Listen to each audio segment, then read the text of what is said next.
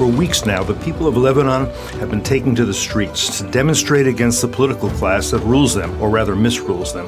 They're protesting corruption, economic mismanagement, and poor government services. But there's something else at work here, something much of the media are not reporting, or at least are reluctant to report: the extent to which Hezbollah, a proxy of the Islamic Republic of Iran, a terrorist organization deeply involved in organized crime in Latin America and elsewhere, now calls the shots in Lebanon. With me to discuss the state of the Levant are Tony Bedran, Lebanon born and bred, and a research fellow here at FDD, and Reuel Marc-Gerecht, a former CIA operative, now a senior fellow at FDD.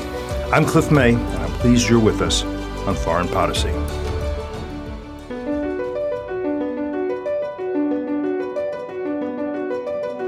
Either the U.S. enforces some rules in the world, or there are no rules. Every U.S. president has tried to diminish tension with Russia, has reached out to the Russians.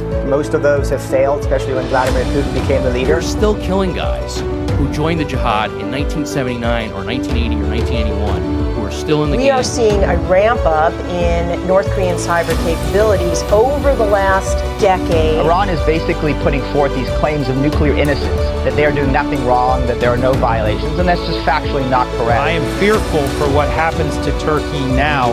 If you thought that it was dangerous, that a coup might have toppled this democracy, think about what this very autocratic man might do.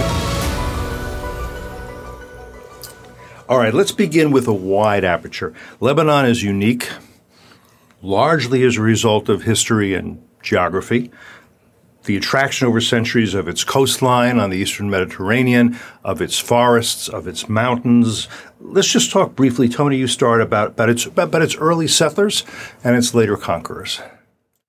So Lebanon, because it's on the eastern Mediterranean, it's part of the area known as the Levant. And so this is a very historically unstable area. And Levant and Lebanon, it's from the same root, I believe. Levant is, it's from the French, meaning where the sort of the place of the rising sun. So it's a reference to the east. Mm-hmm. It's more sort of like as you find with Anatolia, like something referencing the east vis-a-vis the west. But that area is not historically it's been an area where neighboring regional powers and centers of power, be they in Egypt, be they in Anatolia, or be they further east in sort of the Persia, Mesopotamia complex, and later with the Romans from Europe, would come and do battle or transit in order to do battle elsewhere. So the area itself is fragmented, and has been fragmented, has never been the center of power. And it's not very defensible because of its geographical features. So Lebanon, because of its mountainous nature, was also able to attract a multitude of different sects and ethnicities in the region, which created its kind of social mosaic. But it's a fractured mosaic. It's never been, it hasn't really coalesced. And what's interesting today about these protests that we're seeing is that in a unique way in Lebanon's history, you're seeing sort of the sectarian folklore, at least at this stage, sort of take a back seat to a much more cross-sectarian economic basis for grievance, sort of a unity among the social unity. So this is new, and where it goes is really the big question. Well, what else about the history do we need to know to understand or better perceive what is going on right now? Perhaps the most important thing to understand has to do with confessionalism, and that is the principal divisions inside of Lebanon, and those are between the Sunni Muslims, the Shia Muslims, the Christians, and the Druze. Those are the primary component parts. You can subdivide them if you wish, but that is, I think you can't really talk about Lebanon without talking about that. And I think Lebanon really it's been the laboratory for the Middle East, because it was on the littoral of the Mediterranean, because there was so much Western intrusion, because of French colonialism, because of pervasive Western ideas that came through French in large part that Lebanon is one of the most westernized of Middle Eastern societies. That doesn't make it necessarily more peaceful, but certainly one of the most westernized, and it has been in many ways one of the central points for spreading Western ideas throughout the entire Middle East. We don't know exactly, I think once upon a time we did, what percentage of the country is Christian.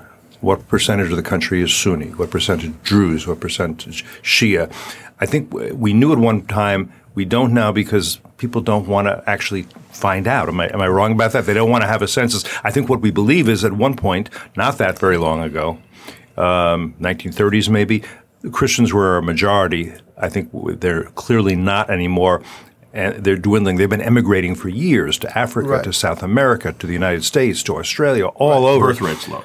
And the birth rate's low as well, plus the emigration from the country. So we don't really know, and probably people don't want to know. We, not officially, we don't know, but we have a fairly good idea of where sort of the percentages are. And at best, I think the Christians, all of them combined, which is important, by the way, to note that this is not how they politically are represented. So the total demographic number does not mean how the political power is distributed. But as a total, at best, there may be 30%, at best. That's like the highest estimate, I would say. All right. So then we get to you mentioned the confessional system. I'm not sure people quite understand what that means. Just explain what this is, because this was an experiment in governance for the Middle East, as you say, a laboratory, or as you say, a laboratory. And I'm not sure that this experiment, which people were very hopeful about it, I'm not sure we can say it hasn't failed. Maybe it hasn't yet, but it looks to me close to having failed. Well, I mean, I think when they had the Civil War, you could have said it failed then, but it's been resurrected. And the Civil War was, just give the years of that. When the Lebanese Civil War started, 75 to 1990, maybe. Correct. Yeah. I mean, it was one of the bloodiest engagements in modern Middle Eastern history. The kill rate, actually, by population was quite impressive. And the Civil War was who against whom? Just because we're talking about four sects. Everybody about everybody. Each sect against the other sect. Against all the other sects. It's intra-sectarian, and so it was at that time there were also the Palestinian factor in Lebanon. So you had the Palestinian factor, then you had everything in Lebanon because it attracts. It doesn't function on its own. It functions in the context of the region, so it attracts bigger regional players. So it attracted the Syrians. It attracted the Israelis, and so on. So it was a kind of a region-wide war, and then the Iranians came in, of course, and eventually they became the strongest actor in Lebanon.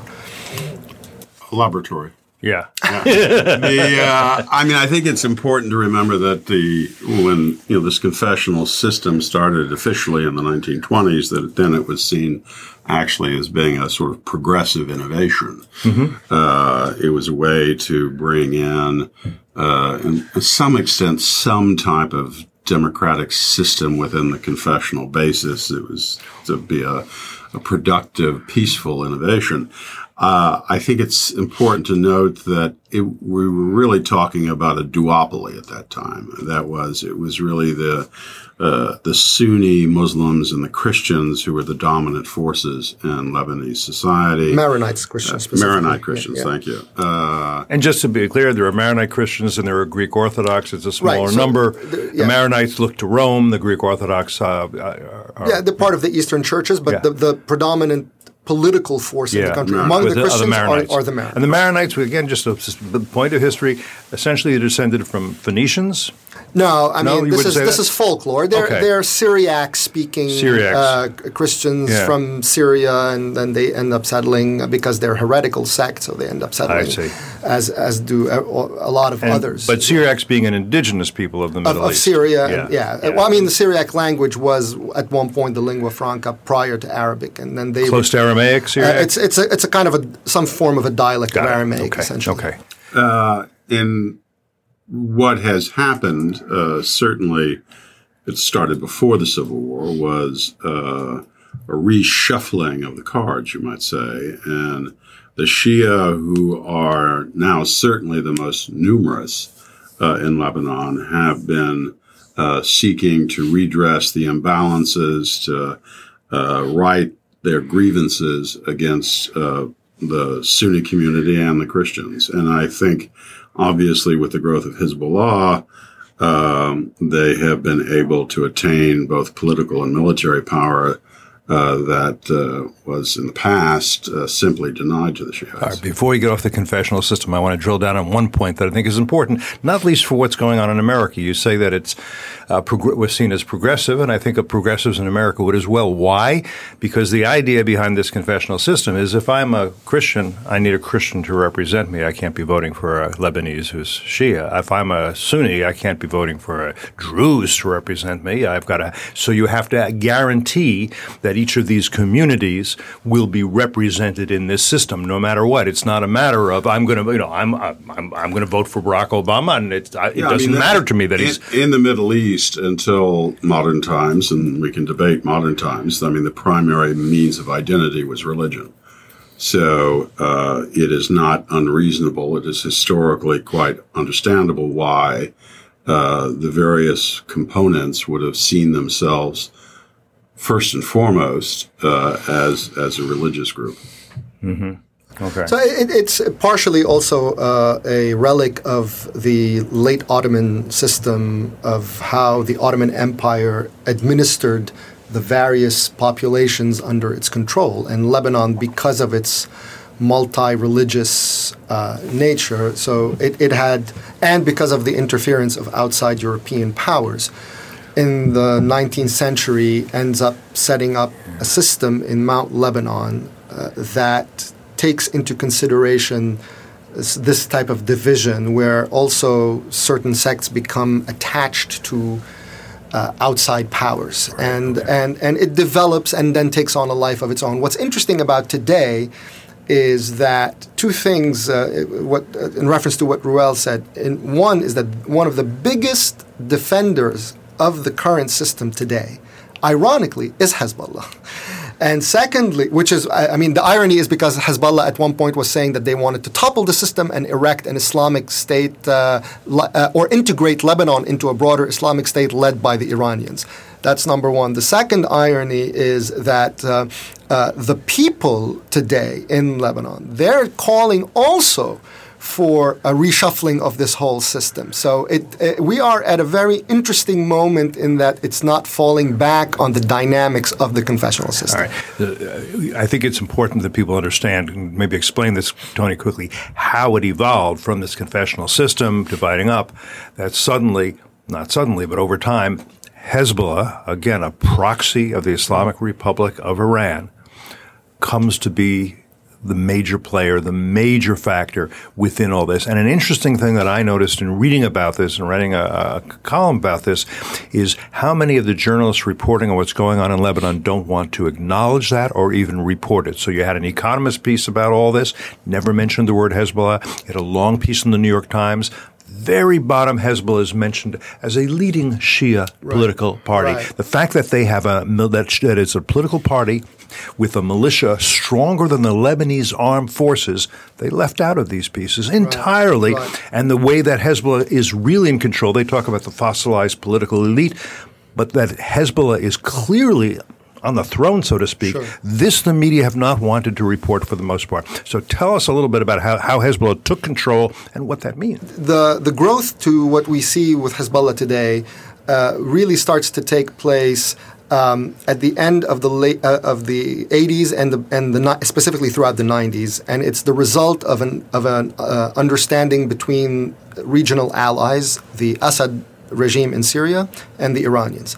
And they agree after the end of the civil war that Hezbollah will retain its military force and its weapons, even though the other militias of the war were forced to disarm. Hezbollah gets to retain these weapons in order to continue fighting Israel in southern Lebanon. And which it's not actually doing.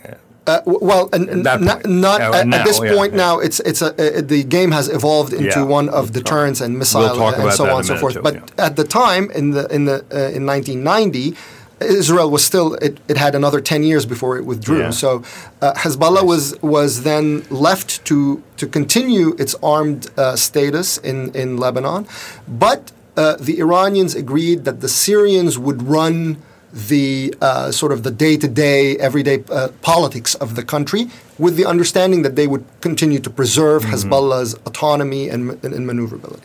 Once the Syrians got kicked out of Lebanon in 2005, Hezbollah basically which by that time had become a major power in the country, inherits that system to itself, and it becomes sort of the conductor of everyday Lebanese politics.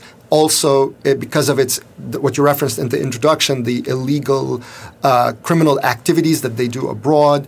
And this is very relevant to the current crisis, actually. That's how they become extremely important to Lebanon's economy, because they become a source of money that comes into the country and flows through its banking system, and so on and so forth. So they rise on a security level, they rise on a political level, and eventually on an economical level as well. I think it's also good to note that the Hezbollah has been effective at either shutting down or diluting alternative Shiite visions.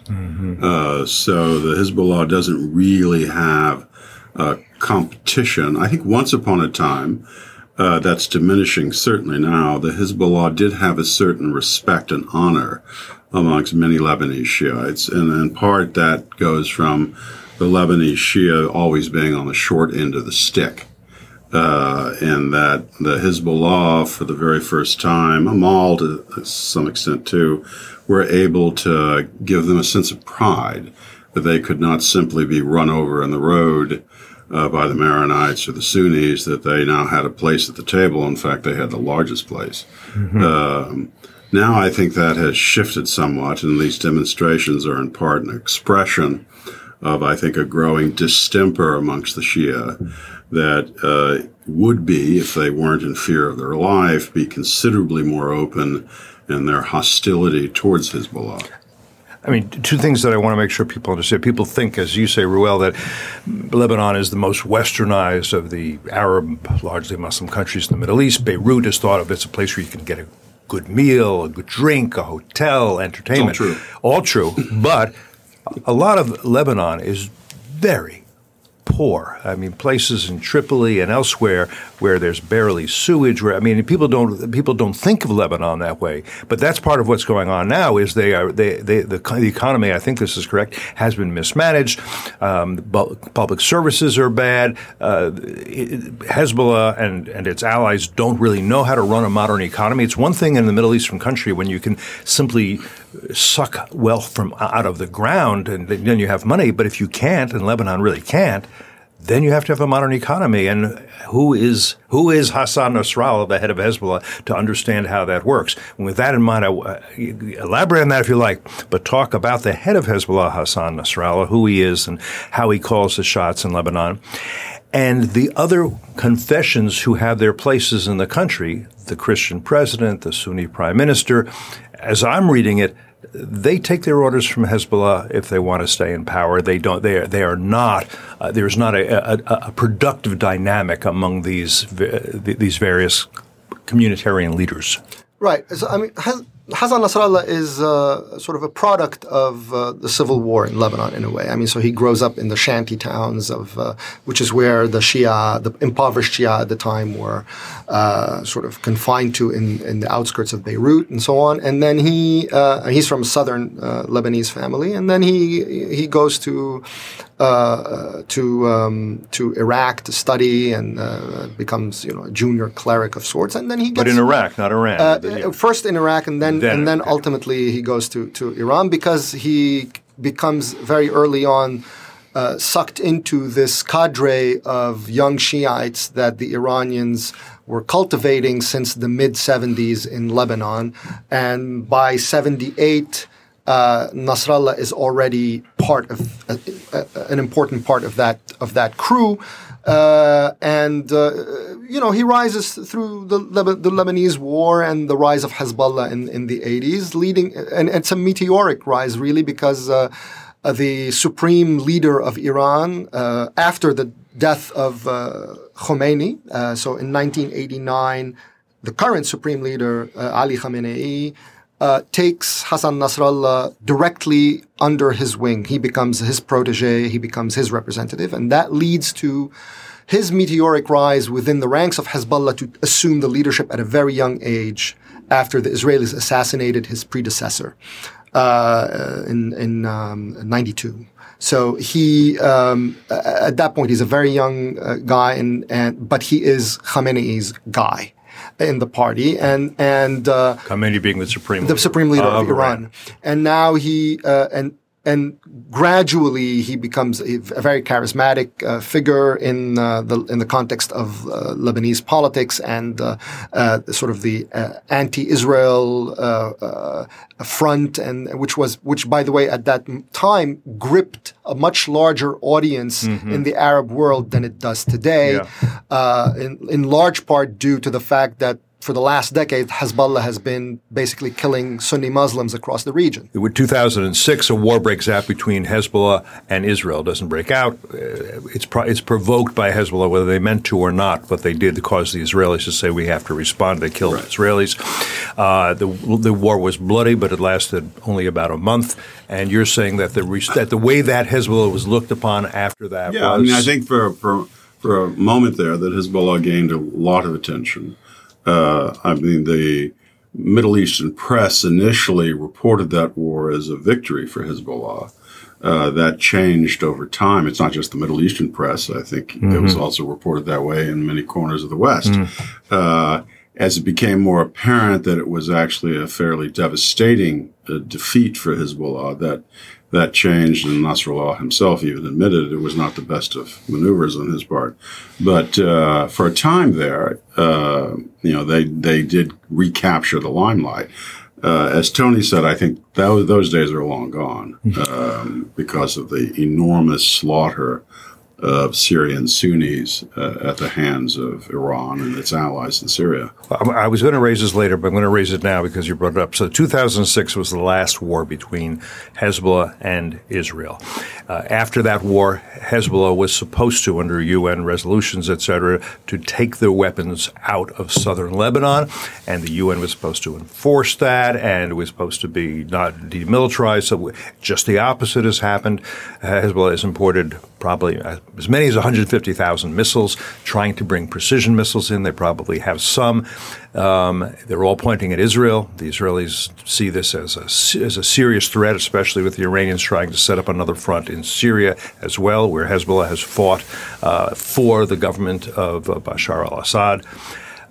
So while the protests are going on in the street about public services, about lack of opportunity, unemployment, all of that, what you don't have, I don't think, is them saying, and Hezbollah is endangering us because if they start another war with Israel, because Iran has ordered it, or because of miscalculation, Lebanon will be devastated, not just south of the Litani River like last time, but the entire country. Israel will not be able to say we're only fighting Hezbollah, the Lebanese are our friends, or we're neutral. They're going to have, because Hezbollah is so powerful, so spread out, its weapons are, this will be a war all out between Israel, and with 150,000 missiles, the Israelis will have little choice from a military strategic position other than to essentially say we have to destroy them with massive weapons from the air as quickly as possible.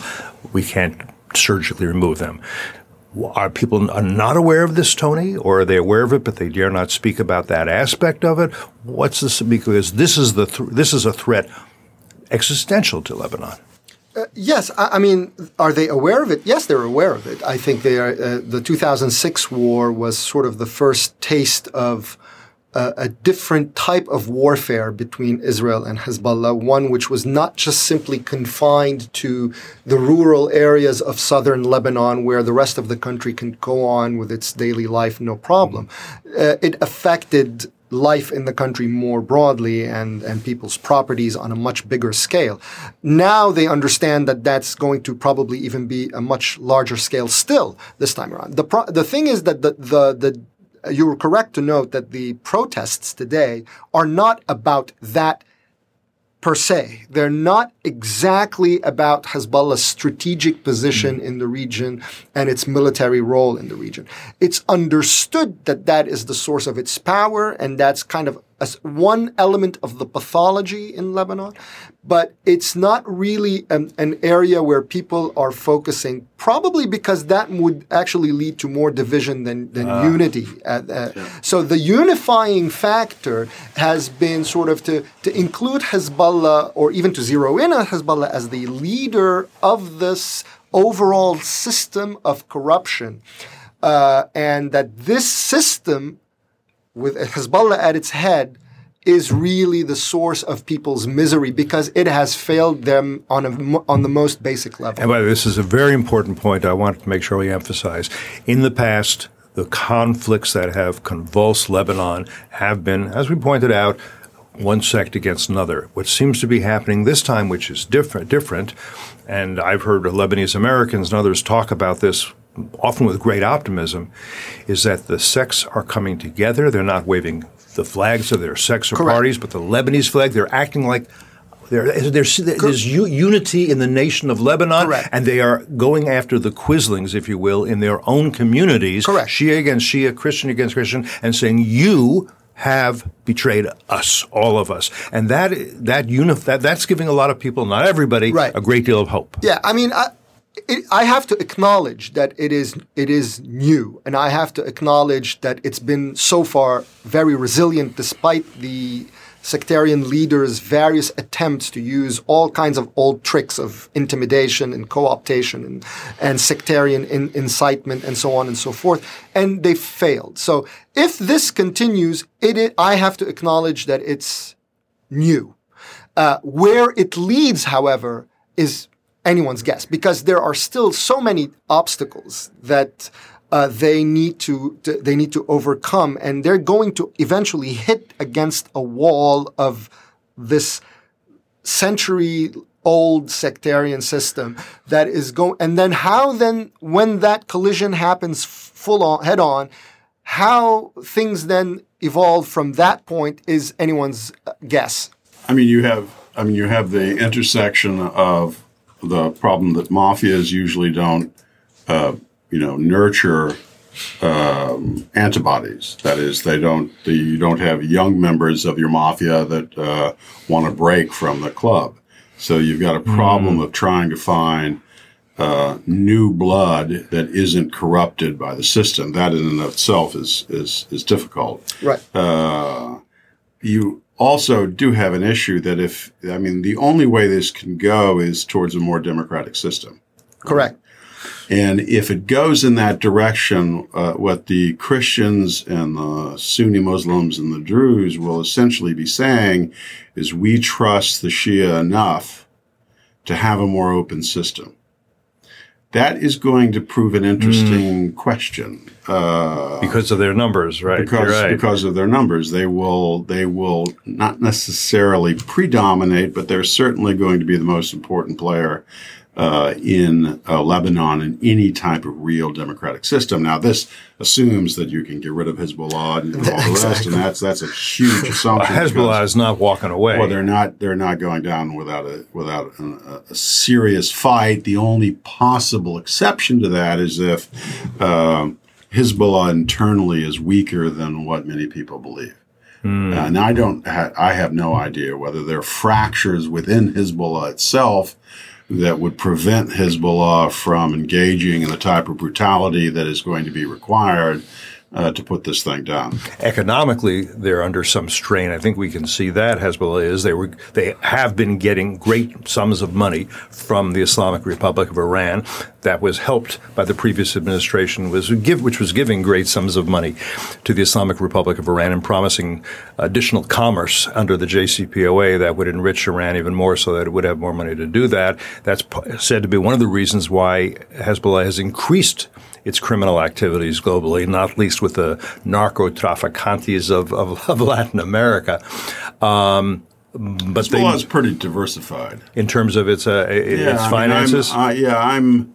I'm skeptical that the fractures are going to be sufficient. Okay, the economic fractures are going to be sufficient to to crack its hold. I'm deeply skeptical, and they've gone through a lot in the past, and they have very developed networks abroad in a variety of ways. And I think we don't want to overstate the capacity for sanctions to really drop them to their knees. But this is a good opportunity to explain part of the problem of the economic problem in Lebanon now. See, I mean, if you want to summarize it, it's basically the government spends way more than it can bring in, okay?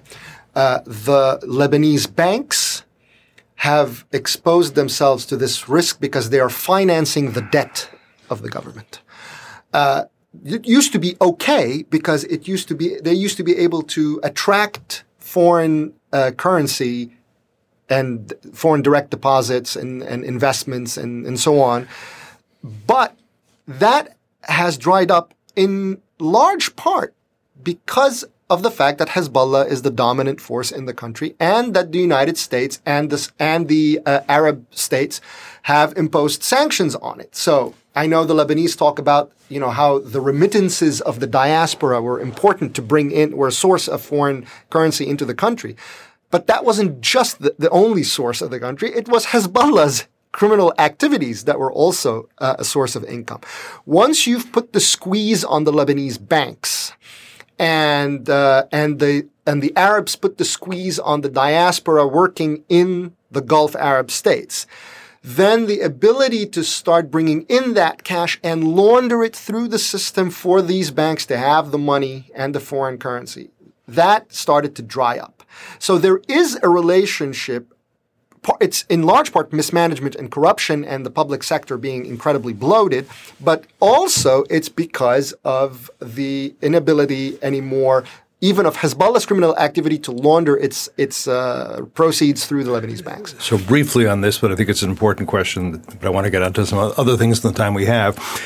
What you've been hearing as the solution is that technocrats be brought in. Yeah. That sounds, on first blush, wonderful idea. Yeah. After a little thought in what you're saying, maybe not the idea of bringing in a bunch of accountants and CFOs. That's not going to clean up and correct the situation you just described. Right. I mean, because, you still have the elephant in the room, right, of the actual political powers. Now, what concerns me about, whether we agree that somehow a technocratic government, should it ever see the light, is the solution for Lebanon, is that we then delude ourselves into saying, okay, this is good enough, now we can inject some money into the system. But the thing is, we need to understand that that's why Hezbollah is defending the system as a whole, because the system itself reinforces its position in the country. Okay. I mean, technocrat is just code word. For? It's a code word for someone not of the established political classes. It's code word for reformist. It's code word for, all those things which are more convulsive if you say them openly. And the powers that be, most of all Hezbollah, is not going to really give much power to a technocrat of this. Well, not just, Hezbollah, not just Hezbollah. All of them, All of them are not terribly cracked up about that. So, Tony, what is American foreign policy now? And then separate from that, two questions. What should be American foreign policy towards Lebanon in your view? So over the last 3 years, the Trump administration has ramped up its pressure in sanctions, economic pressure on Hezbollah as well, and so that contributed to the dynamics I just laid out. But at the same time, it was still wedded, and it is to this day still wedded to this idea of that the Lebanese state can be salvaged, and that somehow we can pick and choose elements within the system, and that somehow if we do that, it would isolate Hezbollah and weaken it in the long run. So I think what these protests show, and in their rejection of that entire system and Hezbollah's defense of that entire system, should give the United States pause about the assumptions underlying this policy. If Hezbollah is saying, I want this system is good for me, propping up that system should not be the United States policy. So that's on the basic level. Pumping money into a system of corruption where all the elites of the political class are in cahoots one way or another in business-wise, I mean, with Hezbollah, of course, they serve politically at its pleasure. That also shouldn't be our policy. Now, to the administration's credit, they have said no bailout for Beirut. No bailout for Beirut. If they hold that line, regardless of technocratic this or new government that, should that ever materialize anyway, that would be the right move, because you need to let this moment take its course and to let this pressure that's coming up from the street against the entire political class, Hezbollah included, it's seeing something that it's never seen before, that should be allowed to take its course. Do you want to comment on that, Reuel? Do you agree? Do you disagree? Do you? I'm probably 60% in agreement, 40% not, in the sense that I do think that you have to be very, very careful that if your enemy is in fact telling you that the established system works for me, then you probably don't want to strengthen that established system. Where I'm a bit skeptical is that what we are essentially gambling on is that through impoverishment we will have insurrection. I don't know historically whether that works. That's, by the way, also a basis for the strategy in Iran and Iraq, isn't it? See, I don't think the policy, that's not how I would look at the Iran policy. I don't think that's going to work. I would argue that the Iran policy, the sanctions of a value because you are simply denying them hard currency. Which they'd used for nefarious purposes. So why give it to them? That is an unalloyed good that you are So that's you are denying them hard currency. I don't think that American sanctions are going to produce an insurrection inside of the Islamic Republic. And in Lebanon? Lebanon, all of this is theoretical, and I think one has to hope the demonstrations continue. I think eventually the Hezbollah either have to crack, assuming the demonstrations continue, or they start mowing people down. The U.S. support, there's been U.S. sanctions and U.S. pressure on the economy in Lebanon, and U.S. support for the Lebanese armed forces has continued. The rationale for that is that's the only institution in Lebanese society that can stand up to Hezbollah. Tony, I think you've written that would be nice, but that's not the way it's working. The Lebanese armed forces are becoming sort of the National Guard and Reserve of Hezbollah. Am I exaggerating? No. I think during the Syrian war they played an auxiliary a role to Hezbollah, so they helped it protect its flank and its logistics and so on and so forth. So I think that's self-evident. But I think the United States is thinking, well, if this place ever blows up, we would like something to pick up the pieces, and maybe they might be even playing, some form of politics, because the last 3 Lebanese presidents have been former commanders of the army, so they might have, illusions about maybe fostering future candidates. I think it's small ball, and I think a lot of it is more kind of hope and maybe, and we'll see, and this kind of thing, more than an actual concrete set of objectives and policies. I think there is some hope on the horizon, in that there does appear to be, I don't know if I'd go so far as to say a regional Shiite rebellion against Iran. That might be pushing it a bit far. But there's certainly increasing dissonance amongst Arab Shia vis-a-vis the Islamic Republic. That's a very good thing. In Lebanon, obviously, the only way this works in the end is that the Shia themselves have to crack the grip of Hezbollah on their own community.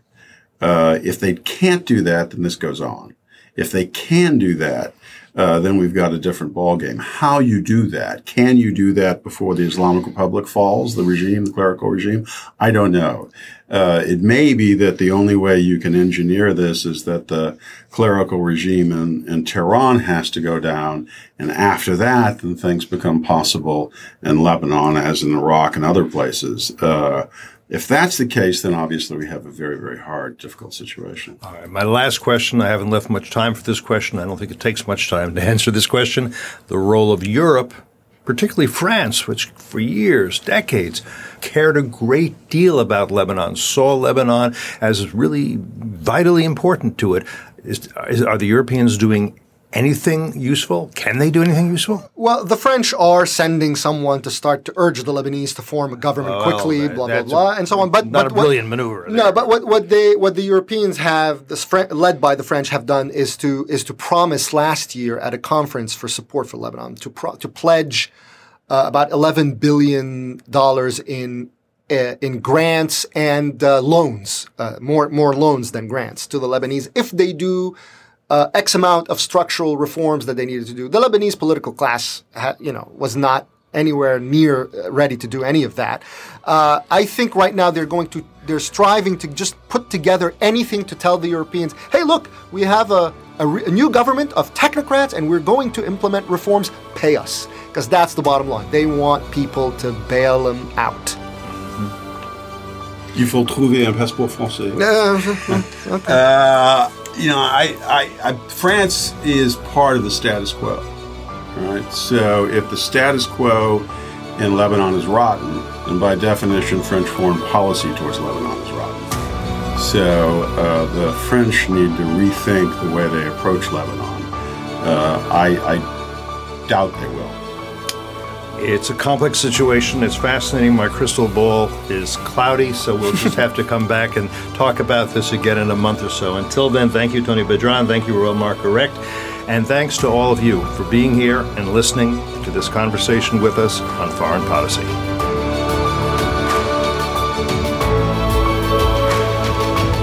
Thank you for listening to Foreign Policy. If you found the program worthwhile, we suggest you subscribe to Foreign Policy on iTunes, Spotify, Google Play, Stitcher, or wherever you prefer to listen to your podcasts. If we could be doing better, tell us. Send us your feedback, your questions, your ideas to foreignpolicy@fdd.org. You can also tweet us at Foreign Policy on Twitter.